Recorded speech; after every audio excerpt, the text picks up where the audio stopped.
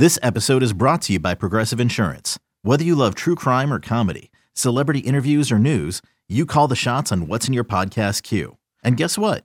Now you can call them on your auto insurance too with the Name Your Price tool from Progressive. It works just the way it sounds. You tell Progressive how much you want to pay for car insurance, and they'll show you coverage options that fit your budget. Get your quote today at Progressive.com to join the over 28 million drivers who trust Progressive. Progressive Casualty Insurance Company and Affiliates. Price and coverage match limited by state law. Now available in more homes than the Pac-12 network, we are the podcast of champions. Fight! I get it back out of the 30, or down to the 20. All the band is out on the field. I'm David Woods from Bruin Report Online. And here he goes, Miles Jack. And I'm Ryan Abraham from USCFootball.com. Liner gonna try to sneak it ahead. Touchdown, SC. We are the podcast of champions.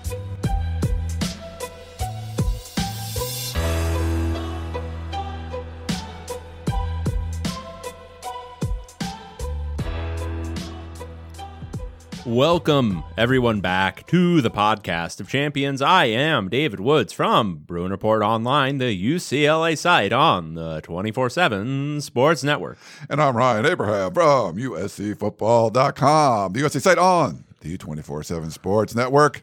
And together we make the podcast of champions, talking all things Pac-12 football. Dave was going with his like Wink Martindale voice maybe there, something like that. Well, what was interesting is I discovered it about halfway through because I didn't have anything that I was really doing at the beginning except for like a weird staccato thing. And then I'm like, why not? Let's go, Wink Martindale. That's a microcosm of our entire show. We're like, oh, we're not so sure what we're talking about. Oh, here's we're talking about this now. That's perfect.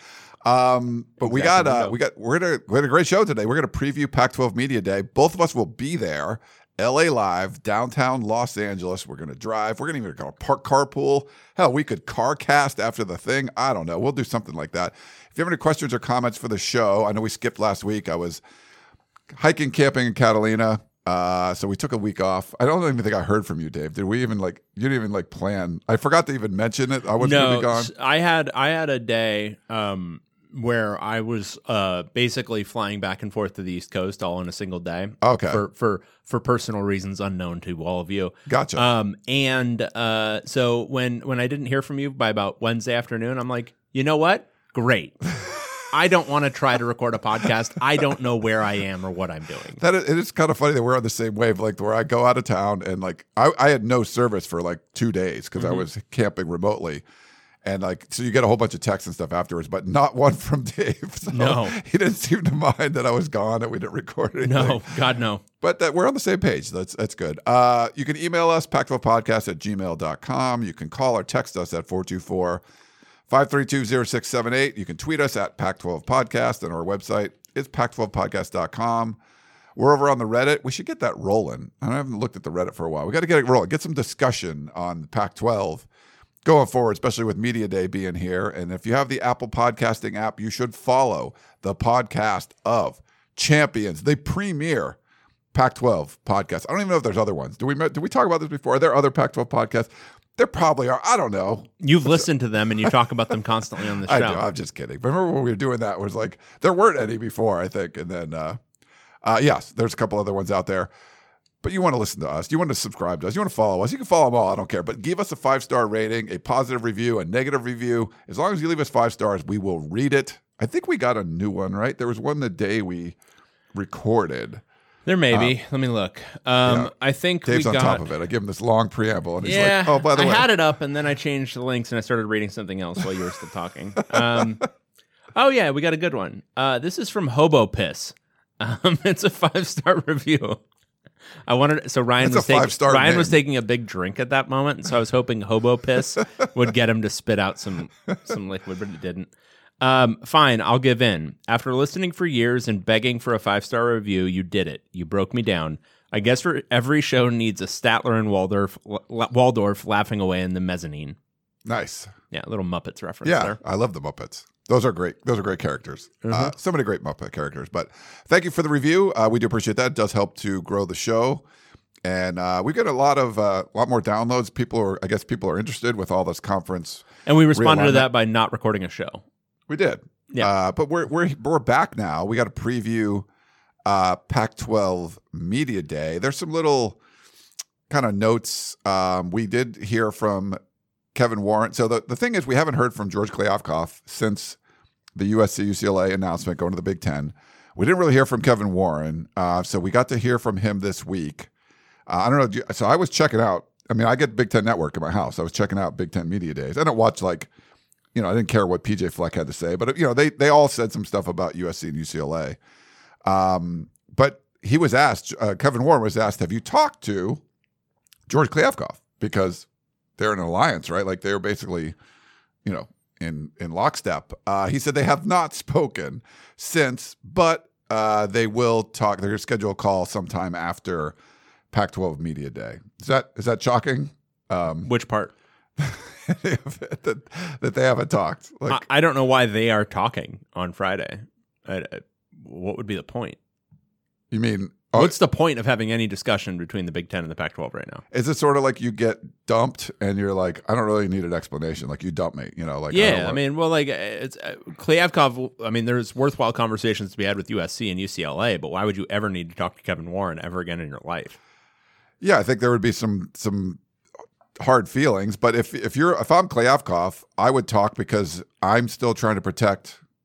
How does it help you in any way to protect your conference by talking to Kevin Warren right now? Well, I mean, he can give you another false sense of security. I think you're going to have a little bit more skepticism for sure. But if there's any kind of information that you can glean from, I don't know. I mean, it's worth. I think it's better than not talking. As long as you're not going to reveal, you got to be the better poker player. Like you don't want to reveal anything, and you want to try to get information. Sure. Yeah. What the hell? Talk to anyone. Yeah. I mean, I thought Kevin Warren. He sounds like an accelerationist. He sounds like he is all about making this 2 super conferences sometime very soon. Yeah, they're not done with expansion, I don't think. Yeah, which I think I've probably now moved to the side where that's probably not good. But it sounds like he's on board with it. So. I think 3 would be better if we could do that. I think it'd be cool if everyone got into a super conference, call it like 130 teams or something, and then they subdivided it regionally into I don't know if you would call those like sub-conferences or divisions of some sort. Yes. And then had them all compete throughout the regular season for their own championships in those particular divisions. Because, those regional divisions could actually provide a lot of pride and rivalry potential for a lot of those schools. And then at some point, in December or January, figure out some way, either a playoff or maybe a computer algorithm, or maybe you just don't, but you figure out who's the actual national championship at that point. Would you rather have each of those sub-conferences, you call them, ruled by a local warlord, and then or do we want a governing body over the whole thing? I mean, I think you could probably have a loose governing body of some sort that maybe provides rules and can hand out punishments if you're not following the rules correctly. But really, I mean, you could do whatever you want. So I'm worried about those warlords, because if they get too powerful, then they might start attacking the other sub-conferences and then kind of forming bigger, let's call them super sub-conferences. And I could foresee that happening. Yeah, I could see that happening. I mean, it might take literally decades and potentially 100 years for that to happen. But yeah, I mean, it could happen. But it's an ebb and flow. Right. Yeah.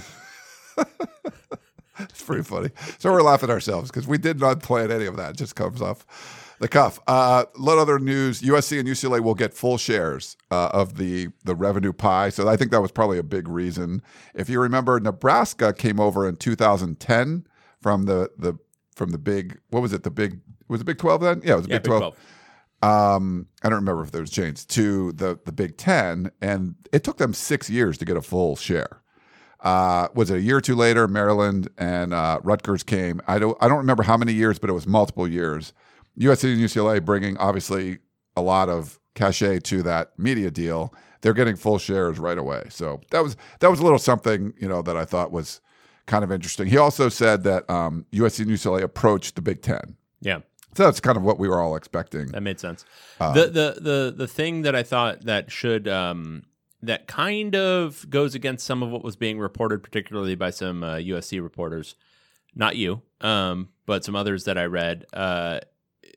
there's going to be a lot of Pac-12 or former Pac-12 USC, UCLA home night games. That was one thing Kevin Warren noted. This gives them access to that window, which was a huge priority for them in the TV negotiating deals. They get access to 7:30 and 8 o'clock now. They're going to use that access. There's going to be a lot of Big Ten night games on the West Coast. The only two schools that can provide that are UCLA and USC. So get ready for a lot of conference home 7:30 games. And probably my guess is later in the season, because you'd like if you're Minnesota, would you rather go to LA when it's cold in the Midwest? I mean, I think you'd probably have later home games because you're like, well, do you want to play in East Lansing, or do you want to play in Minneapolis, or play in Los Angeles? Those, the later. I think TV is going to want access to that window all year long. That's true. So they might spread it out more. Yeah, no, I think there was a lot of happy talk that this is going to help fix the late night games for the Pac-12 or for UCLA and USC.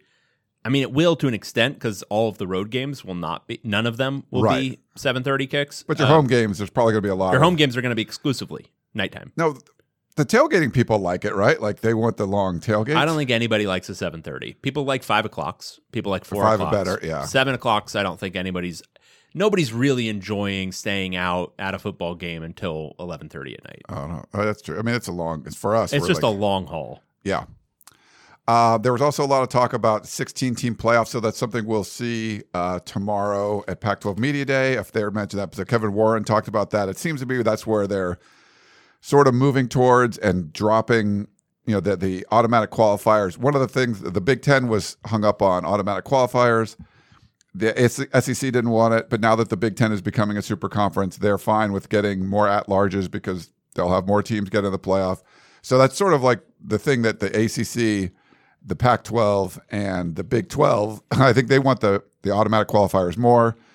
But as those two conferences get powerful, with Kevin Warren and Greg Sankey kind of working together, I'm not sure if that's going to happen. But it seems like the Pac-12, the playoff expansion was sort of dead. Now it seems to be alive again, but also not just alive, but it looks like 16 might be the number they go after now. Yeah. It's I think like if they're going, I mean, it sounds like, especially with the super conferences becoming a real thing, it sounds like we're inevitably faced with expansion here very soon. I would prefer them do it a little bit incrementally. Jumping from whatever it is, 4 to 16. Yeah. That's a huge jump, and we're already going to be faced with the reality that this is just a lower quality NFL. Making it a 16-team playoff at the same time, roughly, is like just going to add to this like feeling of this is just stupid NFL shit. Yeah. Like, do we really need to see Ole Miss in a playoff? Like, do we really need to see? So who's going to be the 6th best team in the Big Ten that year? Right. So it's funny. I was listening to Andy Staples, and they kind of used the college football playoff rankings from last year and set things up. And they're like, the one thing they wanted to avoid was like, do you really want to see a 16 team just get waxed by Alabama or something early on? But the funny thing was, you can get like, it would have been Oklahoma last year, who changed their starting quarterback, was playing well. They beat Oregon in the Alamo Bowl.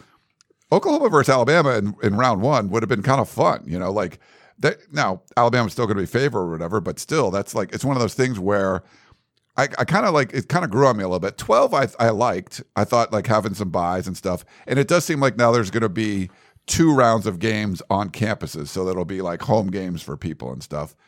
Yeah, I don't know. But that's the last year. But that was the last year. So here's what it's going to be when this actually does expand, which is probably not going to be for another few years, is it's going to be a lot of the super conferences. You're going to have a lot of conference opponents playing each other in the playoffs who have already played each other. It's my concern is that it's going to feel like a lesser version of the NFL playoffs, which is not what I don't think what anyone envisions. Like that's the ideal for college football. Is that it's essentially a lesser version of the NFL. Because I think the differentiating factors of college football, like the weird, stuff, the weird bowl games, the weird structures for the different postseasons, and also uncommon opponents, where you play somebody who's, a little off the beaten path. That's the stuff that makes college football cool and very different from the NFL. And this, you're going to have probably by that point a 20 or 24 team Big Ten and probably a 20 or 24 team SEC. And of the playoff spots, there's going to be 16 of them. So it's going to be like 14 of them go to those two conferences. I don't know. It's not going to be. It's going to be weird. The difference would be, you remember those subdivision things you talked about? Like the NFL already does that. There's no subjectivity. It's just like who wins. You get here's the rules to make the playoffs. Like there's no like voting. So there's no like, that 7-5 Ole Miss team. They beat Alabama and Georgia, but they lost to some other crap. Think they should get in over 11-1 Cincinnati team. Stuff like that where there's going to be like, come on, But that's where it's big. But if you're going to like pick, well, we think this team is better because they were 5th in the SEC versus the winner of some former Group of 5 conference or whatever it is. Yeah, there's that subjectivity to it. You're like, ugh, like there's going to be some groans when that happens. Yeah, for sure. All right. Oh, so John Canzano did a story earlier today. He talked to, who was it? It was Bob Thompson, the former president of Fox Sports Network. So apparently there's about a week left in that exclusive 30-day window. He's not expecting to negotiate with ESPN for the television deal. Unless there's like some amazing deal, he's not expecting the Pac-12 and the ESPN to come to a deal before the close of that window. But it's just kind of a starting point, most likely. We'll see if something happens. And there's probably interest from other outlets and stuff. So it kind of gives Kliavkoff an idea of like where they stand. There have been some reports that ESPN was lowballing the Pac-12. We'll see. We'll see kind of what happens there. We might learn some more about that tomorrow. But it was interesting. He was talking about potential expansion targets, and his number one is like by far San Diego State. He said, "There's no doubt in my mind that San Diego State is number one target, without a doubt. They should decide to go forward with expansion." But he also talked about, he thinks like UNLV, Fresno, Boise, they're all about the same. There's, pluses and minuses for each one. But he talked about SMU, maybe Houston, if you could get them before they go in the Big 12. But I thought that was interesting that he felt San Diego State was the number one if you're going to expand. Yeah, I would agree. I think San Diego State makes the most sense. I think San Diego State has the potential to be really good too. New stadium coming. New stadium. It's small, but it's going to be pretty cool. They also have access to a pretty good recruiting area in San Diego, and they'll be proximate to LA. They'll be the only Pac-12 school in the LA area. So I think there's a lot of reasons for them to be, open to the idea. But I think also the Pac-12 makes a lot of sense for them too. The thing is, who's the partner? Who else are you going to get? And I don't know. I mean, I think you can try to do the Big Ten thing, but I think you're just doing a version. You're doing a much lesser version if you're trying to expand to Texas right now. What I would probably do is just go get Fresno State and just make that the tandem. If you're already dipping down into the Cal States, then just do it. Yeah. Get Fresno State too. Fresno State brings a football brand. Fresno State fans are kind of rabid. I mean, it's not quite. Oh, they're really good. It's not quite like. It's SEC like environment. Yeah, it's not a huge fan base, but they are really, really into it. If it became a bigger thing, I mean, I could see them being a huge inland brand in the Pac-12. And yeah, are you growing the pool? No. But Fresno State might also come in with like some sort of Nebraska type thing where it's like, hey, in 8 years you'll get a full share, but you're going to start out less because they're probably not making all that much in the Mountain West right now anyway. Yeah. So I think there's a lot of value to San Diego State, and then I think if you're just keep it West Coast, make it continue with it being a West Coast conference. Don't go outside your footprint because I think that's where you start to get destabilized unless you're a wealthy supergiant like Big Ten. Yeah. No, I would agree. And I've been there. I covered Fresno State for a little while, and when they had Derek Carr and Devontae Adams. I mean, it's like 40,000 people, but they were packed. Like when they're good, people. Well, and really when you bring in San Diego State and Fresno State, you're bringing in two programs that are better than USC and UCLA over the last decade. They have it, and Fresno is like the Central Valley, a lot of players too. Like there's a lot of really good players. Fresno consistently churns out at least a handful of quality, high-level Power 5 players every single year. Oklahoma's gone there, and Oklahoma's built a lot of their defensive backfields off of Fresno area players. UCLA and USC have both recruited the hell out of Fresno. If they had Power 5 status, I think you'd suddenly see the talent level for Fresno. And Fresno has always been an attractive transfer destination, too, for Power 5 bounce backs. Yeah. There's a lot of reason to think that they could be competitive in the Pac-12, and I think in the fullness of time could bring some value because I think that fan base would love to be part of more of the Power 5 experience, and that might help to grow that program. And you got the Central Valley, you got San Diego. Like it's sort of like, it's trying to get Southern California. So there's some positives there. Wilner did a piece this week. He thought, so one of the things, you're trying to find ways that the Pac-12 has value, get that TV contract up. So one of the nuggets he put in there was the Pac-12 network production infrastructure. So the way they produce all those games in San Francisco, they have the home base there, and they have like remote, some equipment at each Pac-12 school. He feels that could be a good bargaining chip for USC, that you could, maybe that's something that helps with the ACC network. You can, or, even for ESPN West Coast Productions, they can use that operation hub. So kind of acquiring that as part of everything, it might be something that apparently it's a good piece of, technology. Sure. I don't know, but we'll never kind of put that in there. Did you hear this part? Ryan Day was on the Big Ten Network, and I was listening to him. He was playing golf with Chip Kelly, or like a group next to Chip Kelly, and I guess they're friends. And they were on the golf course when they heard the news that they had joined. He's like, "Hey, you're in my conference now," or something. I thought that was kind of funny. It's pretty on brand. It's pretty on brand, yeah. Is Chip Kelly a good golfer, or I have no idea. I can't imagine. I don't think so. He doesn't have a golfer's body to me. No, but like John Daly can golf, like there's no, but Daly's a big dude. Like he's got he's got long arms. He's got the whole thing. Like Chip strikes me as a guy with like kind of short arms. Yeah, too. That's true. He doesn't have the levers for it. It's like I don't swing super hard, but because I'm tall and long, just by turning all the way, it's the torque, it's the length, it's all whatever. It's like geometry. So I can hit pretty far. Okay, so let's see. There was also so the Pac-12 Network announced they're doing a bunch of new football shows. So they're kind of going all in on this football thing, which seems pretty smart. Like, hey, we're going to do like pregame shows, and we're going to do some feature shows on stuff. They haven't called us. I guess maybe they would have if USC said they didn't leave. But you're going to do shows about football on your networks? Like, that's pretty smart. What if the Pac-12 Network continued to cover UCLA and USC?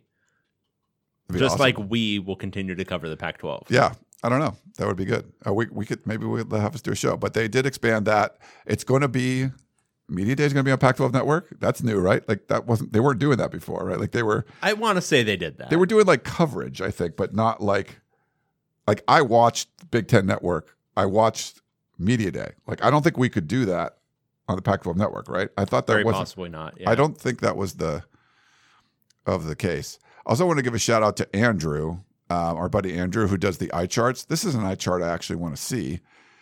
He puts out the full football schedules for all of the teams in the Pac-12 one. So it's this really colorful, very cool. There's some weird accomplish meter or something at the end. I don't know whatever, but I'm not sure what that is. That's some of his stat stuff there. But you can see like Oregon's on the front line. You can see each week who they play, if it's a neutral site game, if it's a home or away game. So they have a neutral site game in Atlanta against Georgia in week 1.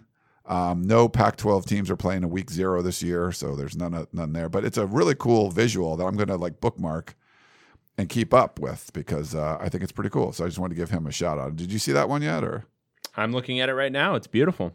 Yeah. Andrew does an amazing job with his charts. He does. Some of them I don't want to see. This one I did. So I was like, I'll give him a shout out. Some of them Ryan can't discern. He can't read them. He doesn't understand them. Well, I'm just saying.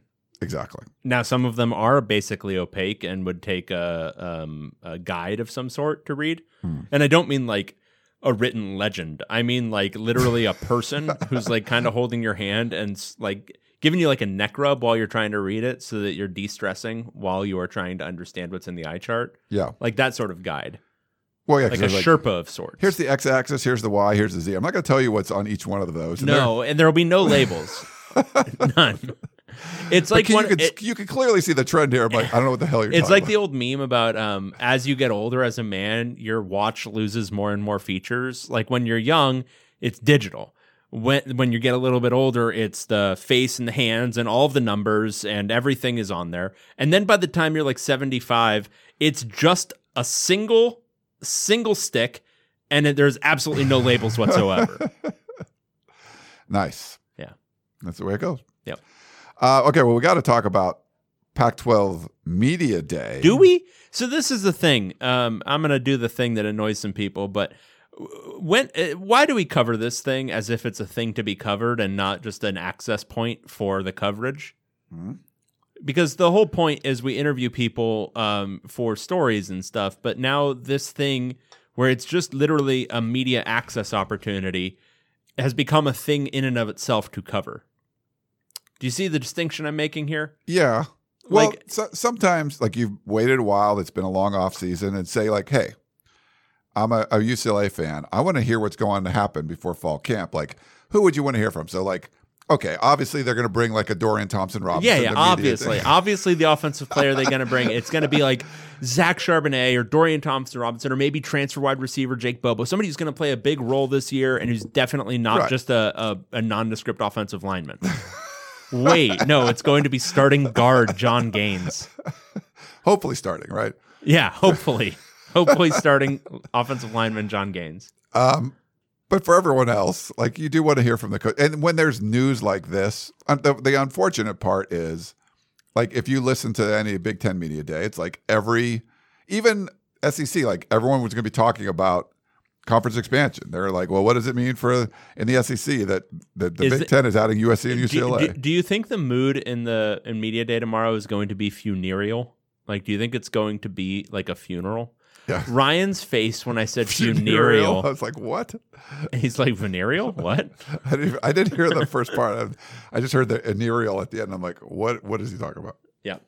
Do you think it's going to be like that? Do you think people are going to be dressed in black? Do you think they're going to be, doing some wailing? I don't. The thing I want to hear from, because I think, what was the athletic director at Colorado, George? Rick George. Rick George. Two first names. Can't trust him. Right. I feel like he had a little bit of a bitter comment. Yeah. Something about like those teams haven't made the playoff or something, so it doesn't, it's not going to be as big of a deal. I want to hear some of that. I want to hear some like sort of I want to hear some real bitching. Especially from like Colorado. It's like, yes, there's been just, bastion of success at that program. So if there's a little bitching, like, I would like to see that. Yeah. I don't think you're going to see any sort of like chest puffing from the coaches or players from USC and UCLA. I don't think they're going to be like, yeah, these peasants were leaving. Like, I don't think you're going to see any of that. No, Chip Kelly's going to say, oh, well, we'll just play who we get put in front of us, and we'll try to have a good Wednesday. And Lincoln Riley's like, I don't even coach the game in this league. I don't know what the hell is going on. Like, if this league, I already moved leagues. Like, if you can move leagues again in 2 years. I think the schools and the athletic departments are probably pretty stoked about the move. I can't imagine a single coach of any team for USC or UCLA who is like, yeah, this is great. I'm really excited about having to go to the Big Ten and play a bunch of road games in the Midwest. I mean, it can help on the recurting front. Like, we've talked to recruits. I think they can talk themselves into that part, but I think the initial reaction from coaches is, ugh. Because it will make, it's going to make things more complicated, but you can sell, hey, we're going to a fucking big house this year. Like, you can sell that if you're Chip Kelly or Lincoln Riley, like we're going to be playing a game at the Horseshoe. Yeah. So I don't know. But so all the order will be, it's 1 day. They'll have 6 teams go and then a break. They start off with Utah and Oregon. So the 2 division winners from last year. So Kyle Whittingham, Dan Lanning, then Washington will go with Kalen DeBoer. Colorado's Carl Durrell will be up there. Arizona's Jed Fish. And the morning will end with Stanford's David Shaw. David Shaw right before lunch. You know, when you're doing a presentation, you always want to be the last one before lunch.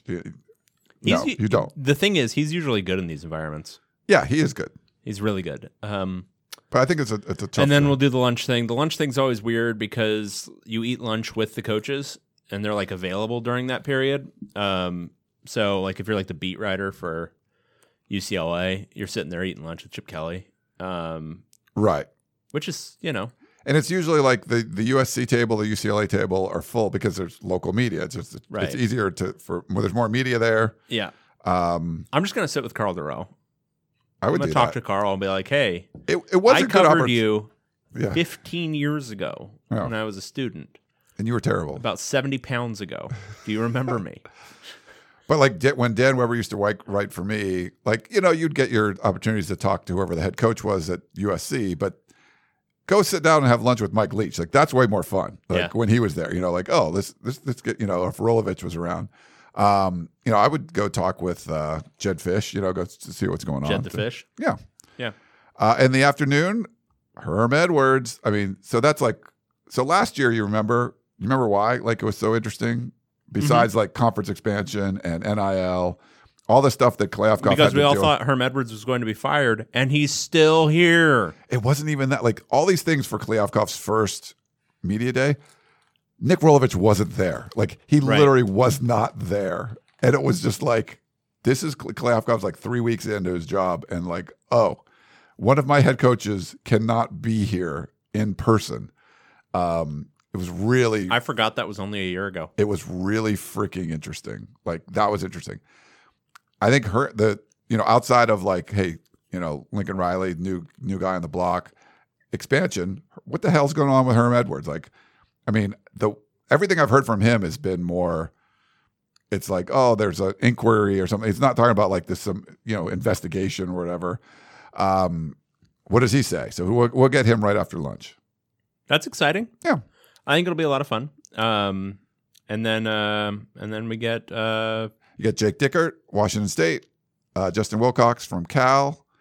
Ask him, hey, did you get offered the Oregon job? Oregon State, you got Jonathan Smith, and then they end with the LA schools, UCLA and USC. So if I had my druthers, I would probably Chip Kelly and Lincoln Riley. I would probably show up for Kliavkoff, leave for like several hours, then come back for UCLA and then leave. Ryan and I are carpooling, so I'm going to be there from 7 a.m. until USC is over. You could explore. Yeah, maybe I'll just walk around. Yeah. Or you could get content for our podcast. You love this stuff. You love listening to what Jonathan Smith has to say about his backup quarterback heading into the season. Like you eat this stuff up. Yeah. The student so there'll be an offensive, defensive player for every school. Are you going to read them off now? No, I don't want to read them off. But there's only, let's see, there's for quarterbacks, Utah's bringing Cam Rising, Stanford's bringing Tanner McKee, USC's bringing Caleb Williams. USC's bringing 2 players. Both are transfers. Like both haven't been on the team before. Shane Lee, the linebacker, and Cameron Ward, Washington State transfer. So all those guys were transfers. You know, Rising was there last year, except McKee. But only 3 quarterbacks. It seems a little bit of a problem. Now, Dorian Thompson-Robins should be there, but Chip Kelly's an alien, so he's not. You know, like that's. I don't. What else? Is there another explanation why? Like besides Chip Kelly being an alien? No, it's not him being an alien. It's him being a dick. Like that's what it is. He's just. I mean, it's. Oh, this is the contrarian thing to do, to not bring like the guy who people would actually want to. And no knock on John Gaines. He's going to be a good interview. John Gaines is great. But it's national media is not going to have a whole lot to ask a offensive guard. They'd have a lot to ask Dorian Thompson-Robinson. Dorian Thompson-Robinson, if you go look at his stats, and I know a lot of people base their judgments on how he looked as a sophomore. Dude, if he continues his like statistical progression, could be like a borderline Heisman candidate this year if he continues at his current like trajectory. Yeah. And he may not, and he might regress, but there's that possibility. He's going to have a lot of people who want to ask him questions, and instead, he's not going to be available. No. Anyone else sort of? So there's a bunch of transfers. with the new era of that. Only 4 quarterbacks out of the 12. We got how many offensive linemen? 1, 3, 4, 5 offensive linemen. I think 1, 2, 3, 6 offensive linemen. That's a lot of offensive linemen. Half of the teams represented by an offensive lineman. Jacob Cowing, Arizona's wide receiver, will be there. You got Luke Musgrave, the Oregon State tight end, will be there. That makes sense.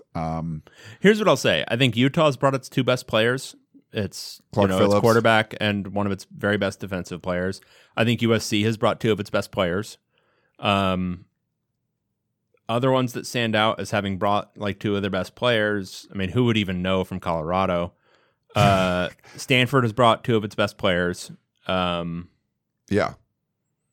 I like Washington State bringing in Cameron Ward. I mean, I think it shows. Yeah, I think Washington State, and I'll give Washington credit just because, I mean, who really knows what that quarterback situation is right now? If you're in like a limbo state where there's multiple people, and Jackson Kirkland's good, he's a real player for them. But I would say, no, this isn't like if for Oregon. I mean, yeah, it's nice to talk to Alex Forsyth, but wouldn't you want to hear from Bo Nix going into the season? But he might not be the starter, right? Like, is that the word? I thought it's pretty much a shoo-in at this point. I don't know. I mean, there's. I thought there's still a competition, but I mean, yeah, but what's the reality? But I'm not looking at this going like. So Caleb Williams, I've got to talk with him. He's like polished. He never spoke to the media at all last year until the Alamo Bowl against Oregon. He's like, you would want to hear him. Like, he's good. I don't see a lot of like the Kayvon Thibodeau kind of dudes, like these personalities, these big personalities on this list. There's definitely some cool guys. But I think, I don't know. It's not the, I mean, there's going to be people you're going to like to listen to, but there's not the like off the chart personalities. Who was the Arizona State defensive back came last year? I'm blanking on his name. He was Chase. Lucas. Yeah, Chase Lucas. Awesome. Like, I mean, there's dudes like that. There's probably some guys that I don't know that I haven't heard from, and they're oh wow, we'll come back and go, wow, that guy was great. But they're like the Kayvon Thibodeaus of the world. One thing I'll say is bona fide superstars. Offensive linemen, if you get them talking, generally speaking, offensive linemen are the smartest guys on the team. They are smart, so they'll tell you some stuff, right? So 6 offensive linemen, that's not the worst thing in the world. No, I think you'll get good information from them and good sound bites and stuff. But you want someone coming in with a neon green suit, just like just like stands out, just sure. Like we'll see. All right, well, that's sort of like what's on tap for that. Is like I said, we haven't heard from George Kliavkoff yet. Are you expecting him to, what do you expect him to say about losing USC and UCLA? Because he's got to have to address it, obviously. I think he'll say, look, we are disappointed. We're going to carry forward the next 2 years with these 2 schools as part of our membership, and we're going to promote them. We're going to try to see what we can accomplish together. And then we're going to wish them well and try to beat them on the football field. But we are happy with where we are as a conference. We are aggressively looking to media opportunities as well as expansion and assessing all of our options. And we hope to have some real movement here in the next couple of months. That's what I would expect, almost word for word. Yeah. I don't think... If you listen to Kevin Warren, he didn't, they were asked a lot about the details of the financial agreement on stuff. Didn't give any details on that. I mean, they talked about being bold, and he made hints that we're going to, keep looking to expand and all that kind of stuff. I feel like there's going to be positivity about the progress of the new media rights deal, knowing that in 2024, I don't know if he's going to give any insight into the future of the Pac-12 networks. There'll be some options and things like that. But yeah, I think about USC and UCLA, you're going to say that. I'm curious to see if he says, because they already said like they were going to look for expansion. Like there was a, right away. Right. Is there any progress on that? Is he going to give any kind of updates or just? I don't think he'll mention any specific schools at this point. Yeah, it'll probably be more of. I think it'll be a general thing where like we are still aggressively looking at things. Some aspects look very promising. We're going to make decisions that are in the best interest of the entire league, our current 10-member institutions, yada, yada, yada. And but I'm sure figuring out what they need to do to get San Diego State in and all that. Yeah, no, yeah. I think all that stuff's going to go on behind the scenes. I'm just curious what we get to. I don't think I don't think he's going to have a big announcement tomorrow. Yeah. I mean, Kevin Warren didn't have a big announcement. It was just explaining rationale. Well, George Kliavkoff wasn't a decision maker here, so he has no rationale to explain. So I don't think he's going to have much to say because I don't think he can announce anything unless agreements have already been made behind the scenes with certain schools, and I don't think that's happened.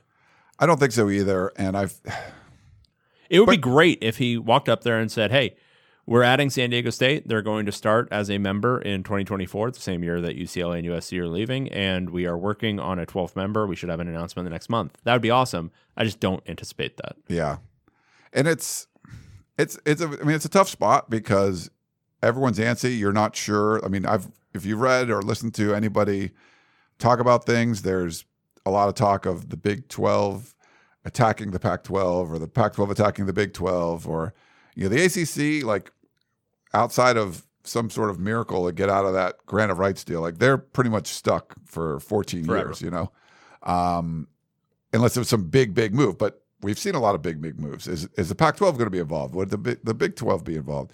And of course, Fox and ESPN are always involved. So it's sort of just like trying to figure out, like, well, what about this angle? What about that angle? I feel like when we hear something, though, you're right. It's not going to be like they're going to talk about it at media day. It's going to be the big bomb drop, like ACC and Pac-12 to merge, ripping up TV contract, going to I mean, something like that. You're like, whoa, just kind of out of the blue. So, yeah, absolutely. But obviously, as Pac-12 fans, you want to see the Pac-12 be elevated somehow from this, right? Not picked apart. I'm kind of with Wilner. The more I read, I think there's a couple of real dumbasses on Twitter who keep posting as if they're insiders about this whole thing. There's dumbasses on Twitter? Yeah. Well, there's like that MHVer3. Have you seen this guy? It seems like every message board poster is just consistently posting this guy's tweets.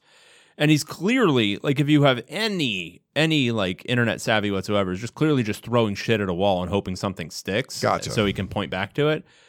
But I think there's a couple of these malefactors just constantly posting on Twitter as if they're insiders about how the Pac-12 is just going to get picked apart. And it may very well happen, but I don't think it's imminent. Like, I really don't. I think the Big Ten, as much as Kevin Warren was talking a good game about the next 5 years, I don't think anything's happening in the next 3 months. And so the Pac-12 is going to have to get used to, okay, so what's our new reality? And I think they could make their new reality a decently strong one. Now, is it ever going to compete with what the Big Ten can offer financially? No, never. It's never going to happen, and everyone should excise that from their brains. But could it make it good enough that, like, well, Oregon, you can go to the Big Ten on a graduated deal that'll eventually get you a full share in 6 years, or you can stay in the Pac-12 and make $45 million a year. What do you want to do?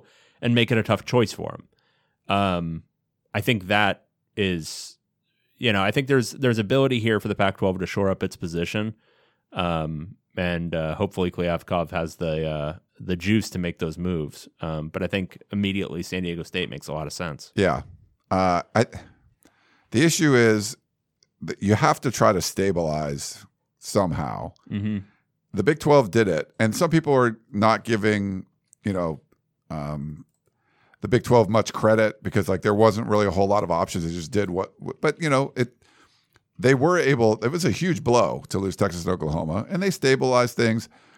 Maybe the good thing is, like, they don't have a lot of big brands, so there's not like a lot of poachable teams left, and they added teams that are like, teams that the programs that the Pac-12 would have liked to have added if they had the possibility. So they were able to stabilize things. It might be a little harder for George Kliavkoff to stabilize things, so we'll see how that kind of comes around. But I don't think Oregon and Washington are going to want to sign their long-term deal. When the ACC, apparently the ACC schools, like when Maryland left, there was a lot of talk about they just want stability. So that's why they've had these long TV deals, the long grant of rights deal. So, hey, we're going to be stable. Unfortunately, you're falling far behind because you're in that stability. So there's a price to pay for stability. But I think the Pac-12 kind of needs it because if there's any options where Oregon and Washington could leave, and you get things sort of like built back up, and it just takes this foundation right out from under you. Yeah, no, absolutely. So there's but there's not a lot of incentive for Oregon and Washington to No. sign up for. And someone was saying like, hey, would you? I forget who it was, but like, if you're the Big 12, do you say, hey, Oregon, Washington, come join us, and we won't even make you sign like a long-term deal? So if the Big 10 wants to take you tomorrow, you can go. But if Right. not, you have a good home here. Something like that would be pretty smart, right? Because then you're like, hey, we're getting these two big brands, and if the Big 10 wants them, like, we're not going to stop it from happening. But if not, man, we just have two more brands and they have a really good football conference at that Yeah. point. So I mean, you're going to see move like that. That would be a bold move. There's bold moves the Pac-12 could make. I think you're going to see some of those. Agreed. All right. Anything else? No. Let's get to some questions after this break, Ryan.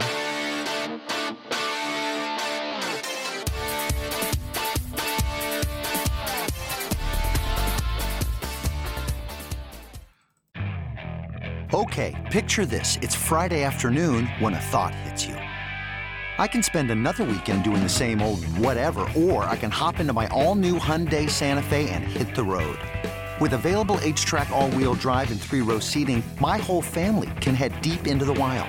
Conquer the weekend in the all-new Hyundai Santa Fe. Visit HyundaiUSA.com or call 562-314-4603 for more details. Hyundai, there's joy in every journey. Introducing the Two-Way V4, where groundbreaking fuel cell technology meets fresh foam cushioning for the ultimate performance. With fuel cell, each step feels explosive, delivering unparalleled energy return. Paired with fresh foam, experience maximum comfort throughout the game. Its lightweight textile upper offers support and breathability without sacrificing agility. Whether you're hitting the clutch shot or locking down the opposition, the Two-Way V4 gives you the tools to play at a high level. Learn more and purchase the Two-Way for yourself at newbalance.com. Did you throw us to a break? That's funny. I did. That means he's in a hurry. I'm not in a hurry. I wouldn't describe myself as in a hurry. Well, put those headphones on because I got a voicemail. If you had to guess who sent the voicemail, who would you guess? Perk. Hey, what's up, guys? Perk. I had a question about kind of recruiting, kind of the recruiting system and player evaluation. Kind of thinking back to past quarterbacks who are really good. Like Tate Martell comes to mind, and there's a USC quarterback, Max Brown, I think his name was, but guys that are like really high recruits, 5-star recruits that go on to do like absolutely nothing in college and like not just underperform, but like really can't start anywhere.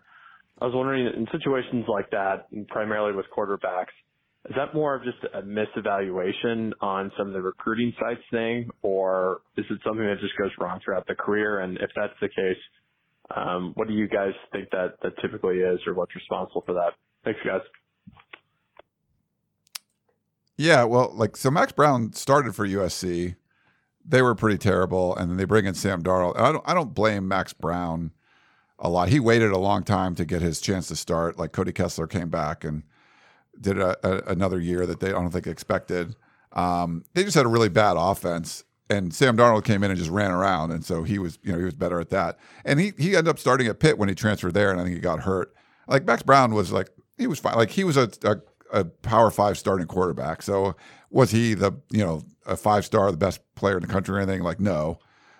Tate Martell is a little he was a smaller guy, just lit it up in high school. If you watched him, he was electric. Didn't really make the transition to college, and I think that happens a lot where guys. And whenever you step up in you could be the best player in college, you get the NFL, and everything, speeds up, and you feel small, And sometimes we've seen players go from high school to college, and they get better. Like they when you change levels, a lot of stuff changes, And sometimes you embrace it, like, oh my god, like I got more time for the film room, like whatever it is, like they get better when they jump up levels. And other people like, hey, I was really good here, and now I'm like not as good.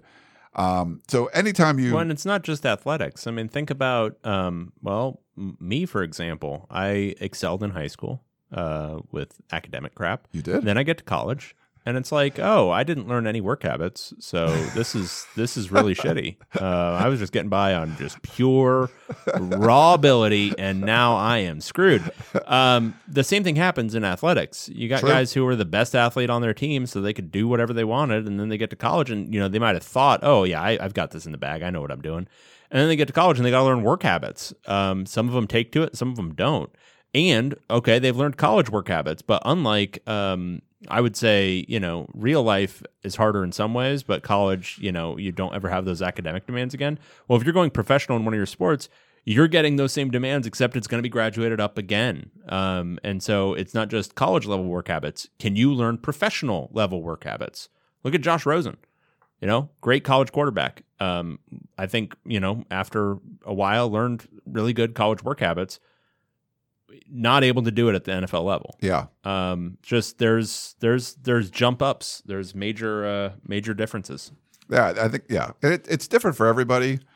I mean, being in a different city, but different requirements, making a lot of money. Like there's all these things that change in your life outside of the sport you're playing too, and it all can have an impact. My same thing. Like I used to be smart back in the day, and were you? I didn't have work ethic either in high school. I didn't have to do that stuff. I could just figure out everything. And my freshman year, at USC, I think I had like a 2.8, and I needed a 3.0 for my engineering scholarship. And I was like, I was subject to dismissal my fourth year at UCLA.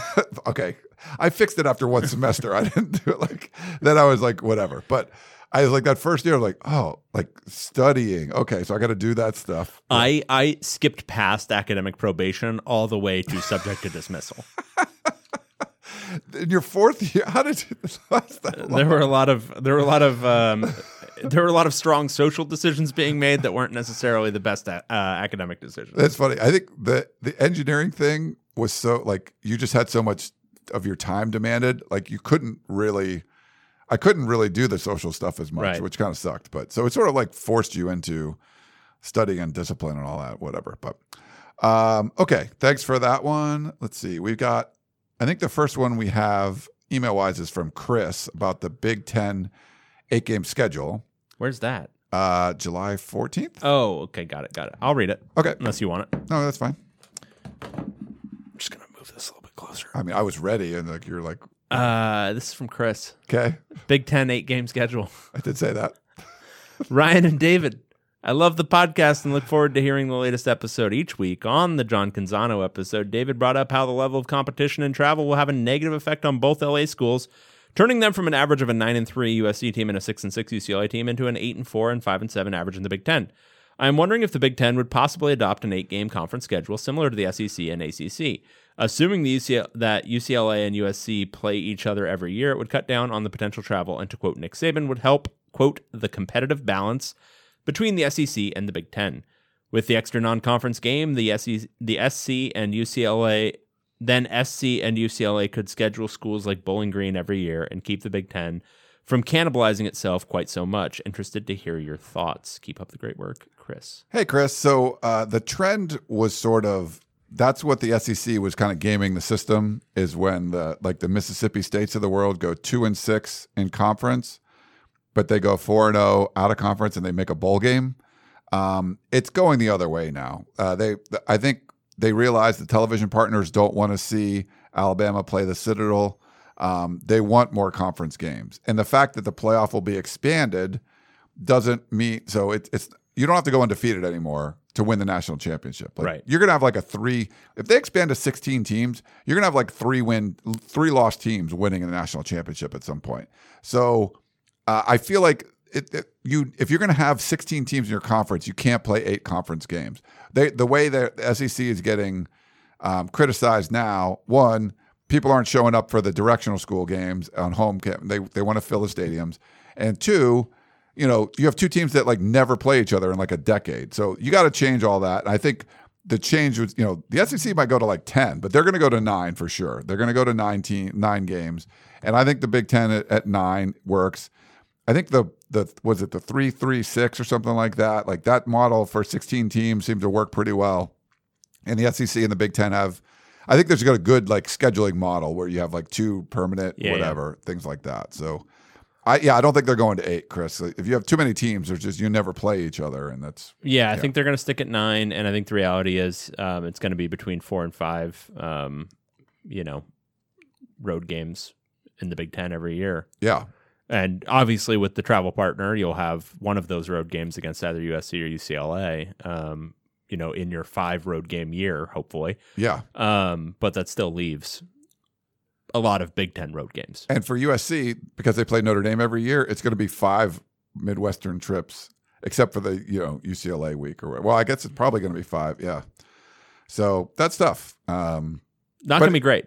But if Notre Dame joins, then at least it would be a league game, and it would be like an out of conference game in the Midwest every year, but or every other year. Yeah. So, but at least they can go to bed at night on a bed made of money. Yes. Scrooge McDuckett, all you want. Okay. Pac-12 logo from Michael. He says, hey, guys, I'm listening to your most recent podcast and heard you talking about the desire to keep 12 teams so the conference logo doesn't have to be changed. That was just my little joke. I think this will teach you to make jokes, Ryan. I think it was all in jest, but the Pac-12 actually did a smart thing when they rebranded and created a logo where the number could easily be changed. The, quote, 12 can be changed to any number and still look all right. It could easily be changed to a 16 if the Pac-12 becomes a super conference, although the chances of that at this point look pretty slim. Go back and look at some of the 2010 game footage. You'll actually see the new style logo with, quote, Pac-10 on the field. He has like a blurry picture he attached. I know you won't go out and look for yourself, so here's a quick screenshot from YouTube. It's very smart that he didn't do that. That looks like an old logo, though. Like the pack is very different. Like that's a different logo. Yeah, but it's still part of the same rebrand that was going on. Okay. Like you can see, I think you can, well, yeah, it's not the exact same thing. And it's like red instead of blue or whatever, but I don't know. Don't be a hater. I'm not trying to be a hater, but yeah. You're being a hater. And I'd like you to stop. Okay. But thank you, yes. So if they want to... Thank you, next. If they want to go to 10, if they want to go to 14 or 16... Shouldn't be that much. You got to pay a graphic designer, fix it a little bit, and you'll be okay. I don't think there'll be any logo problems, no. All right, this is from Jeremy in Utah. Dave in Big Ten country. It's great to hear that Dave is fully embracing the move to flyover country as the airplanes pass over during the pod. Way to show solidarity with your new conference mates. Go Utes. Yeah, so I live in El Segundo. I live approximately as the airplane flies, about half a mile from the runways of beautiful LAX. Planes go off approximately once every minute. And I've just learned to live with it. I don't even notice it anymore. But you guys get a little glimpse into my life. He's in studio today, so we're not hearing that. I can make the noise.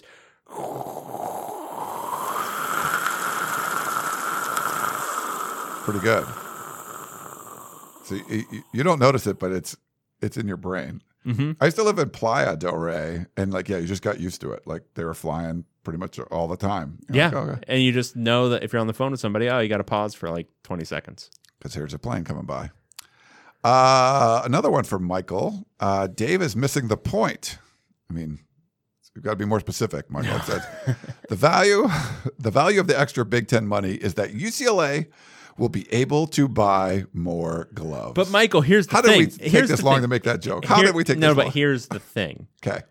It's a race, right? It's like the great dreadnought race of the early 1900s, okay? Okay. I buy an extra box full of gloves. Then you buy 2 extra boxes of gloves. Then I buy 3 extra boxes of gloves.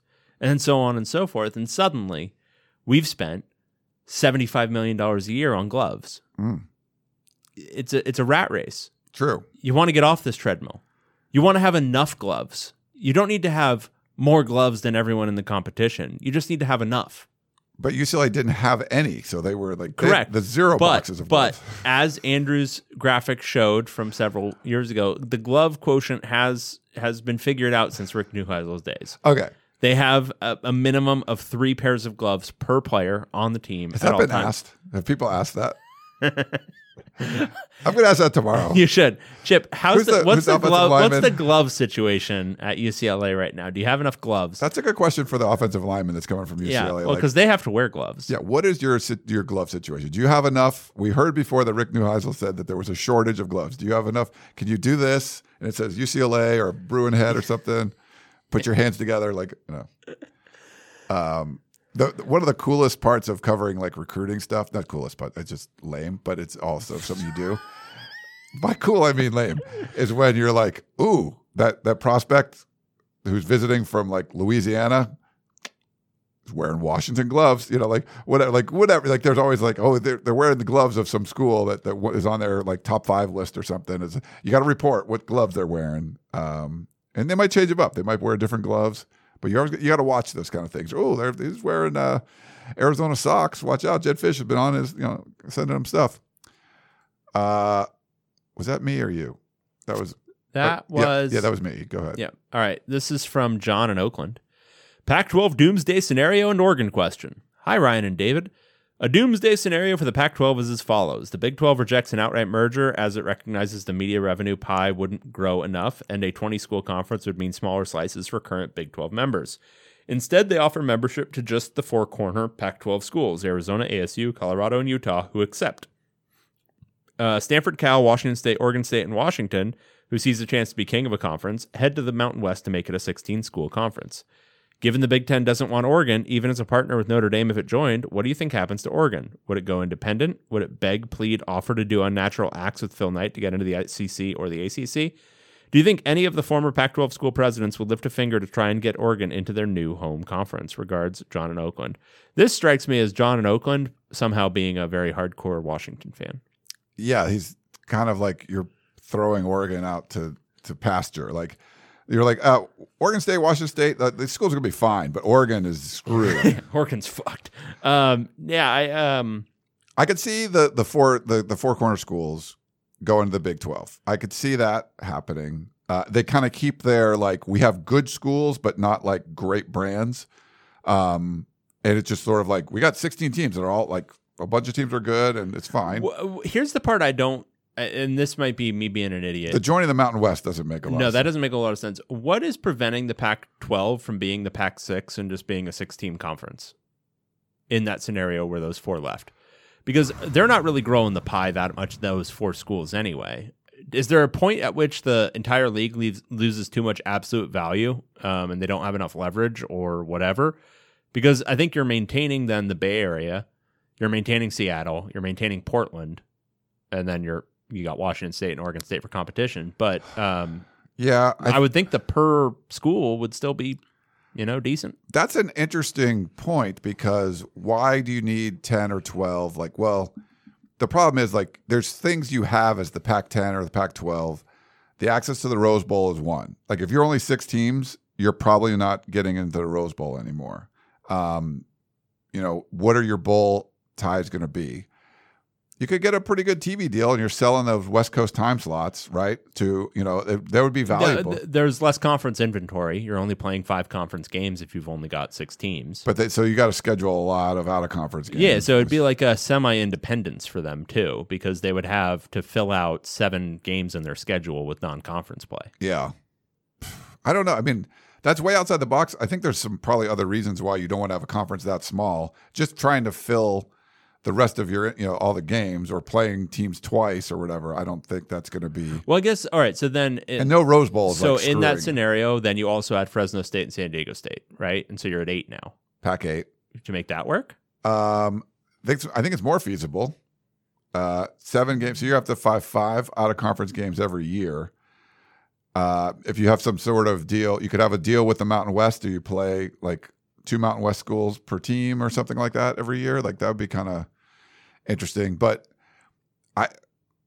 maybe I'm just being like nostalgic, and maybe this is all going to change because the playoff makes the Rose Bowl like a permanent semifinal game or something.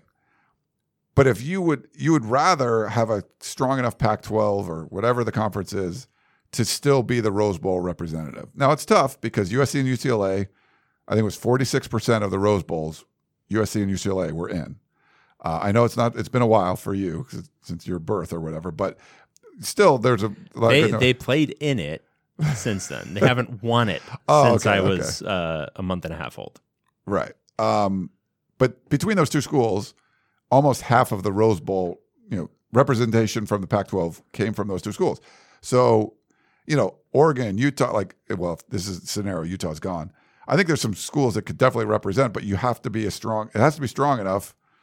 And I don't think losing like Utah and the Arizona schools are going to help keep the Pac-12 and the Rose Bowl together. No. But doomsday scenario. But I think if you're any of those schools left in the Pac-12, I mean, you could argue Stanford if Stanford ends up being the pair for Notre Dame, they're in a pretty good spot.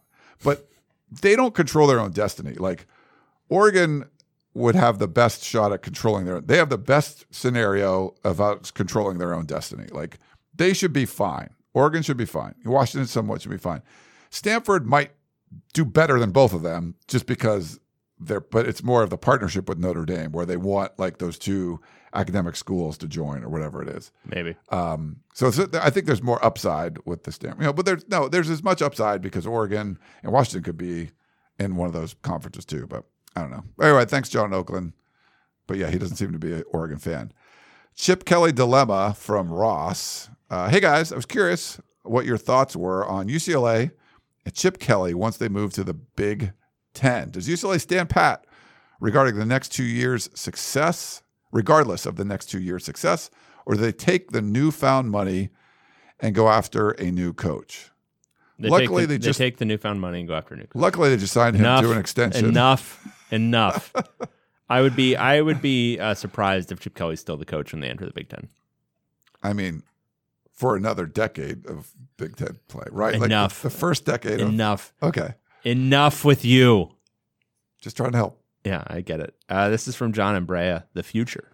Oh, John's always so smart. Hi, Ryan and Dave. When my son was younger and I had to convince him to get his chores done early on a fall Saturday morning, we adopted a saying, life's too short to watch Big Ten football. And it was true.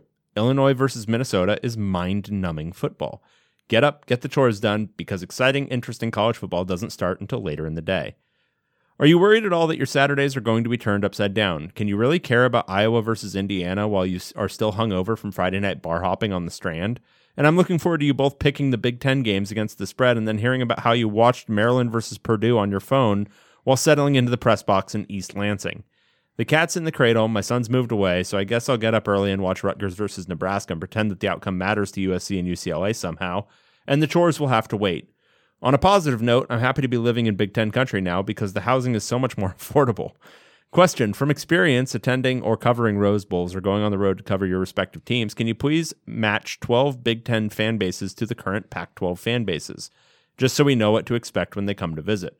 Thank you for your years of service. You are all that's holding the conference together at this point. Please continue to cover the Pac-10 in the future, especially my Arizona Wildcats, so we can continue to care about the truly entertaining games that are played deep into the night each Saturday in the fall. Cheers.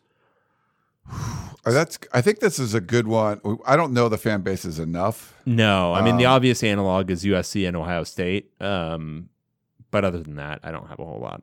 Yeah, I think we could talk to some Big Ten experts and get some thoughts, because there's definitely little rivalries, like, Iowa, Minnesota, like, is that sort of like Oregon State, Washington Purdue State? Feels like the Stanford of the Big Ten. Maybe or it's Northwestern. Yeah. I don't know. Northwestern feels more like the Cal.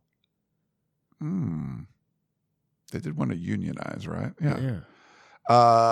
Yeah. But that would be, I think we don't, we're not knowledgeable in most things, but we are less knowledgeable in Big Ten fan bases. I do share his melancholy, though, about Saturdays in the fall, because I don't, and we've joked about it on this very show, like long before, watching Big Ten football is one of the worst experiences you can have as a college football fan. Like, so many of these games, and I think it's something in the names of the places, it's something in the geography of the places, the topography. You think about all these flat I-states and then having to watch them play football, and they play, a lot of them, a very depressing and boring style of football. Like, Iowa football is a fucking chore to watch, and it has been since Kirk Ferentz has been there, and probably before that. It's really bad. It's like you're trying to make it not exciting. It's less exciting Stanford. Like it's so much punting. So much. One of the worst games I've ever seen last year was Illinois Penn State. So yeah, dude. Brett Bielema, like was Bielema, right? Like no, not Bielema. I don't know, dude. Doesn't matter. I think it was him. Like whatever. The guy that his former like Wisconsin coach takes over.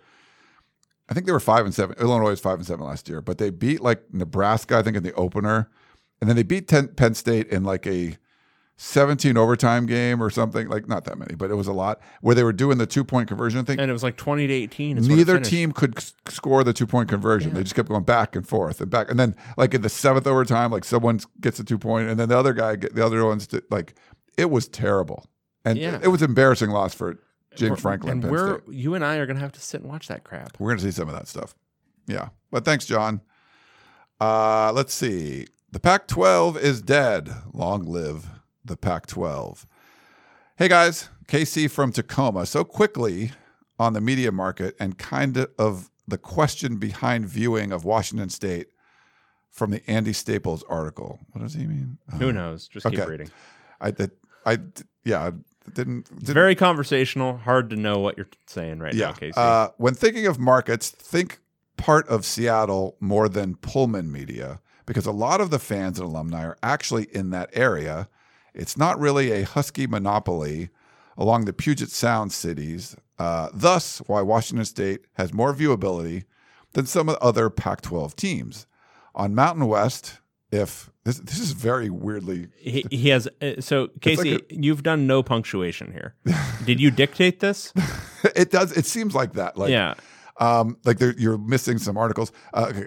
On Mountain West, on Mountain West, on Mountain West. If Washington State did move there, great. I would love a trip to San Diego to watch the game rather than LA. I would apologize to your home city, but I think you'd agree. Speaking of markets and Mountain West, make note Boise's population is nearly the same as Washington, most populous East Side city, Spokane. Thus, why bringing in Boise State is not a great market. Lastly, I want the Pac-12 to go all out petty on Media Day. That's something we talked about. Bring USC and UCLA to the special photo op area, then later superimpose their media pics and videos inside the shit emoji. That's pretty petty. At Media Day, great food for everyone, and for USC and UCLA, Harry Werther's, all those like Werther's originals. Yeah, those originals were meticulously gathered from purses found at estate sales, thus not only physically but spiritually tainting them. Next, continue to have the AD as one of the worst football teams in the Pac-12, Colorado, continue to throw great shade with comments like, we're not losing any playoff teams. Next, make a 2-year rule that USC and UCLA, or UCLA and USC, must be routed through 3 different airports to play games and only 9 a.m. kickoffs under the guise of preparing them for Big Ten play. Go Cougs, and praying for petty Pac-12. I hope the Stanford tree urinates on a model of the Golden Bear making love to a Trojan. Great. I don't know why it would urinate on a Golden Bear making love to a Trojan. That's Cal. They're still around. It should be a Bruin. Yeah. They're a mythical bear. I think they're like, it does seem like this was like, your dad is like speaking into his phone to send a text or something. And it's like, I think that's what happened here with Casey. Yeah. All right. This is a podcast question that you forwarded to us from Mike in the Bay Area. Oh, yeah. Ryan and Comrade Dave, how pissed are UCLA fans going to be if Newsom finds a way to block the Bruins' move to the Big Ten? Also, Phil Knight has said publicly he wants Oregon in the Big Ten, but I'm not seeing how throwing his money at the problem will get them into a better conference. Interested to hear your thoughts. Fight on. The Newsom stuff is simply political posturing because he fancies himself a presidential candidate and thinks in some way this is winning him political points. It isn't. It's very stupid. He should stop doing it immediately, and it has absolutely no effect on the move. So the regents meeting and all that stuff, there's nothing that's going to happen. He's not even threatening anything happening. He just wants them to explain themselves.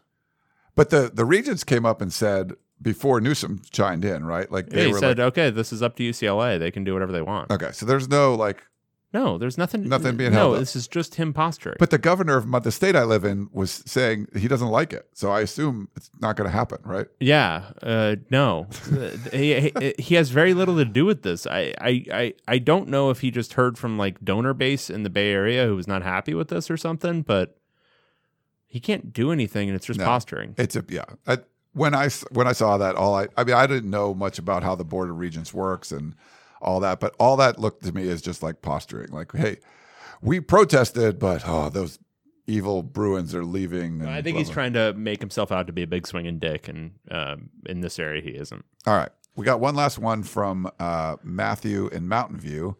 Stop it, Dave. Just stop it.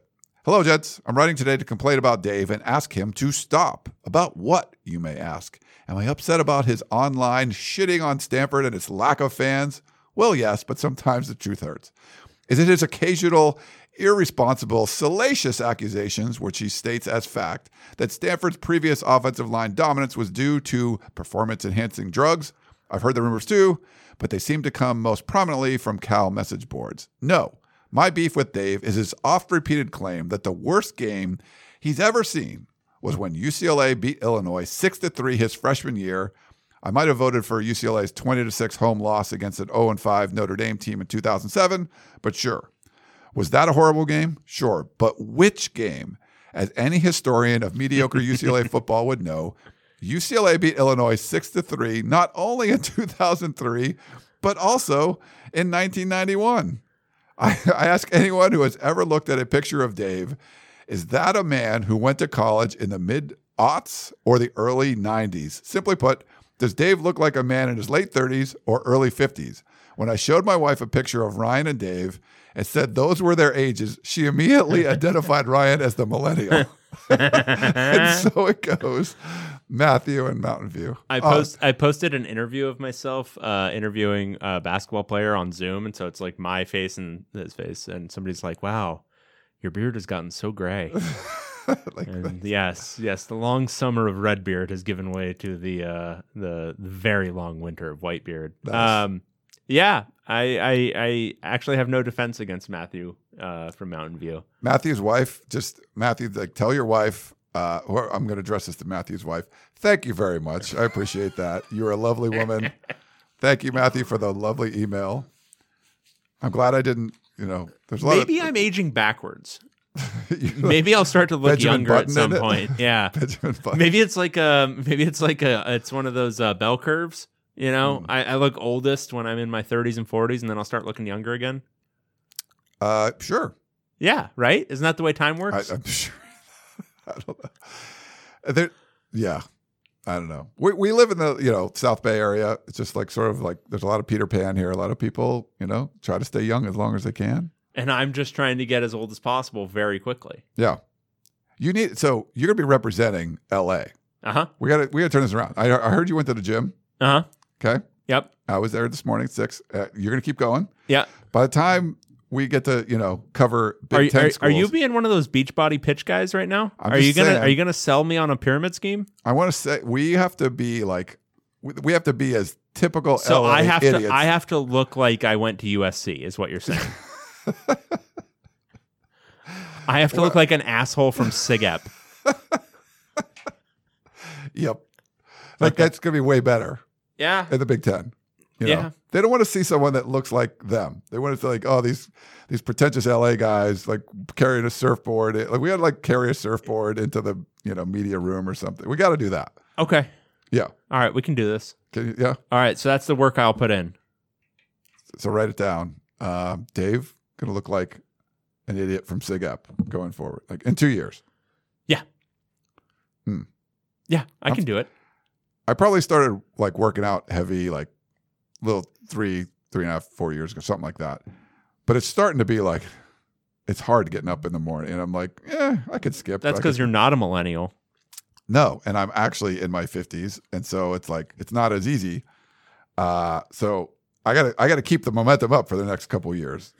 I can't like let myself go until like 2 years, maybe in the Big Ten, until they like kind of, Yeah. I can't go into it. No, you can start being influenced by the Big Ten cream cheese diet once you're there. Yes. Yeah. I want some of that. Just nothing but cream cheese. So that's a at good all times. excuse. Like Yeah, I can stop. Like I'll stop working out in like 2026. Like 2 years in the Big Ten. Like Yeah. Do the thing where you become obese in old age, because that's really good for you. I hear.